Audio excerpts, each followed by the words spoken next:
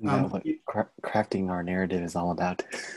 Yeah, and and in terms of your guys' blog posts, don't worry. Like right at this point in our writing career as a team, just write what comes to your mind. As we get more sophisticated, as these systems become routine, and after we've met a year of deadlines, right, and we've really started to become habitual content creators.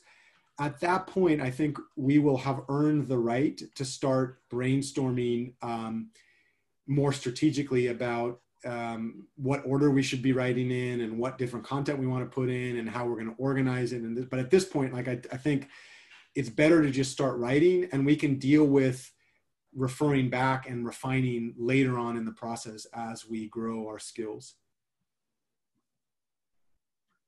What do you think of that? Or at least for me, I think that's really important. Just like putting it out there without necessarily just a large oversight of like having to structure it really specifically, or I don't know, just it's kind of like when you're writing an essay, kind of just brainstorm. We're kind of getting our ideas out there. And for us, I don't know if it'll be a couple months process, a year process, but I'm sure that we'll pick up and learn things along the way. I'll share one thought, which was something I left on that Kindling document, because a few meetings ago we had said after we each post 5 times, maybe we can buy a domain. But if I'm serious about helping other students also think about what becoming content creators are, which I am, I'm not so worried about the domain, number one. Number two, like what we're doing, I really see not, like I personally have not seen anyone do what we're doing in any of my research in media over the last 3 years.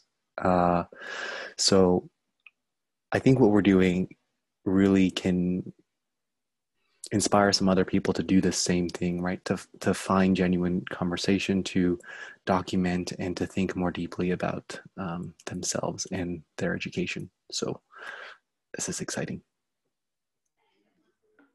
Yeah, I'm with you on that. So anyways, that's what you just said, Henry. I'm kind of with you on that. There's still some,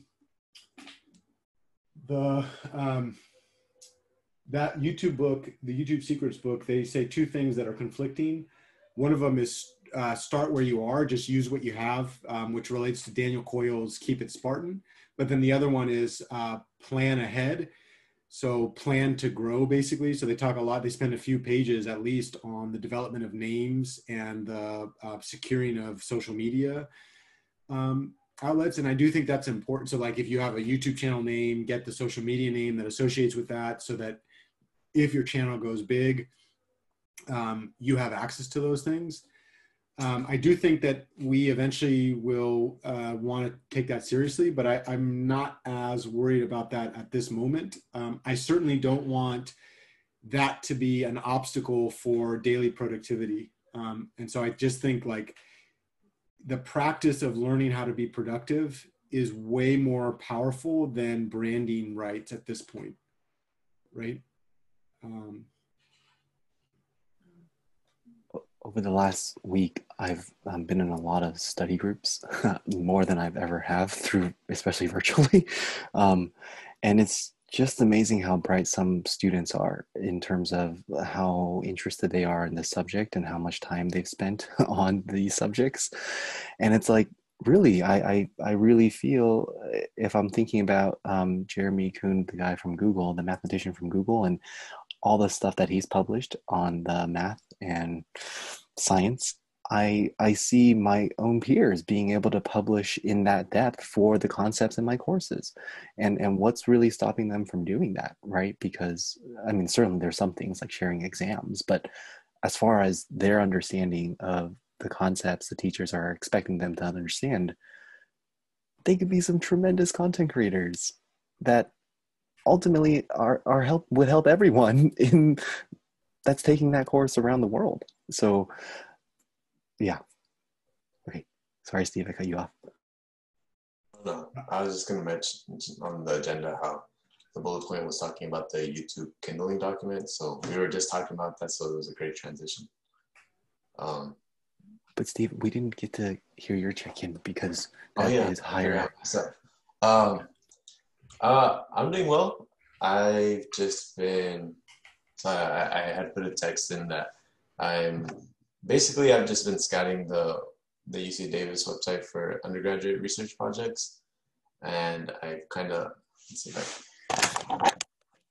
I have on my wall. I have like 3 of the projects for the winter and for the summer. Here's my computer. Oh, but so I have it there, just like remind myself that it's kind of what I'm aiming for.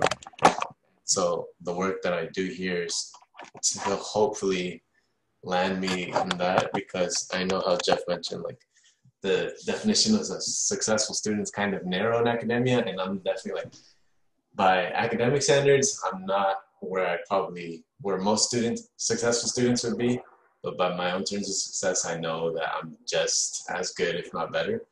So I have to make up for things like GPA and the lack of experience and not as many connections as some people might have, but hopefully I can do it with just like planning and just consistent work. So that's what I've been up to. So I'm pretty excited. Just been working on my Python skills, and I was gonna order one of those linear algebra books, but it was like $60. And then I just went to my half price books and I found some textbooks. Although I don't think it's as good proof wise as the applied linear algebra book, but it's like a second edition of I think David C. Lay textbook. And I was like, I'll just get it. It was like $10. So I was like, I'm gonna get that. And then I got a Python book as well. So $7. And I actually got some more, it's called The Mathematical Experience. And then it's kind of just a lot about like the history of math, and then just like a bunch of just random things like. Who's the author of that one? Philip J. Davis and Reuben Hirsch. So it just talks about like, what is mathematics? Where is mathematics, the mathematical community, different experiences in mathematics, like teaching and learning. And then it just talks about some concepts as well. But I just thought like it was a nice, like not a specific thing in math, but just like a general exposure. It couldn't hurt to help. And it was like $6 as well. So I was like, this is a steal.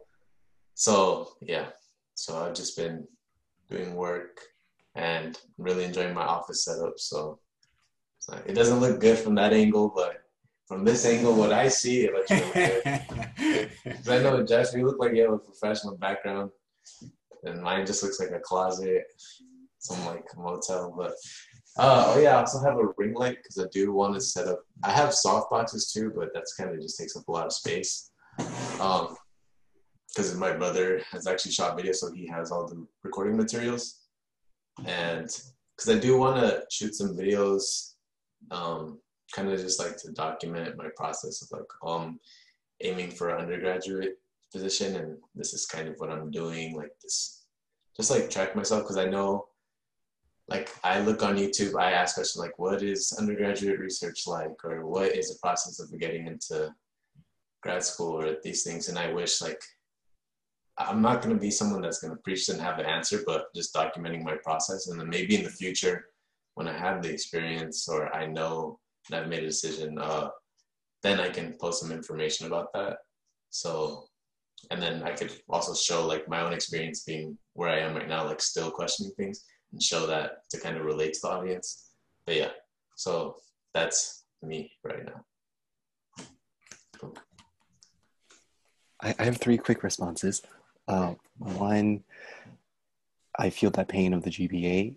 When you brought that up, Steve, I'm thinking about like what my grad GRE score needs to be to make up for my GPA too at the same time. A second point is even the most advanced undergraduate researchers at some point were in your shoes in terms of like what the heck does undergraduate research mean and what they're looking for. The only difference is you're willing to document that process and share it to a larger audience, right? And then the third point, I forget, but you're doing some really cool things. So keep that up, man. Oh, Yeah. I remember the third point. The third point is the most funny point, which is uh, I feel that the reason why Jeff is pairing us up and this entire project is your interest, your ever-growing interest in STEM is so inspiring to see. And I think Jeff knew my interest in STEM concepts has always been a little bit short. So every time you talk about STEM in that way and seeing your investment towards STEM is super inspiring. So just know that.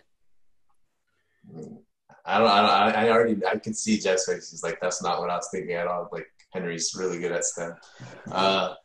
And I'll say the same thing, like, no, that can't be true. Like, you have so many strengths. Don't even think like that. But I was also going to say, I got through the Getting What You Came For. I read the first, like, 6 chapters, which is what I think I need, because the rest of it is actually being inside grad school. And now I actually have, like, a really good idea of what getting into grad school is like and how to reach out to advisors, and I have like a set timeline that I can follow. And I mean, I have the Kindling document. It's like 20 pages, and I'm glad I read it. And I spent a lot of time. It took me like 2 weeks to get. It was like barely 80 pages, but I got a lot of the information that I need. And it's the second brain. Like, regardless if I do it or not, like, at least I know what it takes to get into it. And I have a schedule that I can follow. So, I mean, there's obviously things I can still learn more, but I feel like I got a really good chunk of information that I need from it. Can I make a suggestion? Yes. You know that calendar that you had with quarter by quarter, not the month by month, but the quarter by quarter? Yes. Can you put a Post-it maybe next? So in between your second to last and last year, in the summer, you might put a Post-it to read chapters 7 through like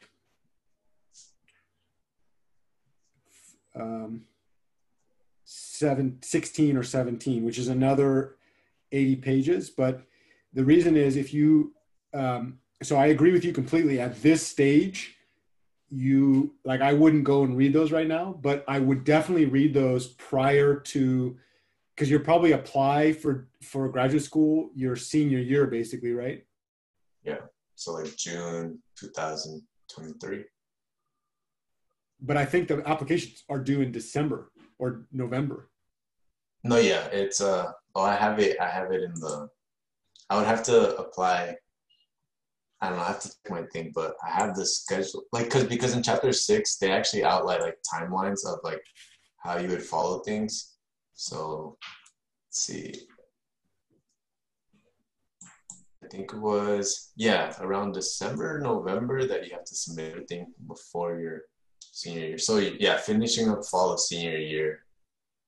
Yeah, so I have the plans of like what to do, kind of, or a general outline of what things to get done the spring of junior year, the summer before your senior year, and then the fall of senior year.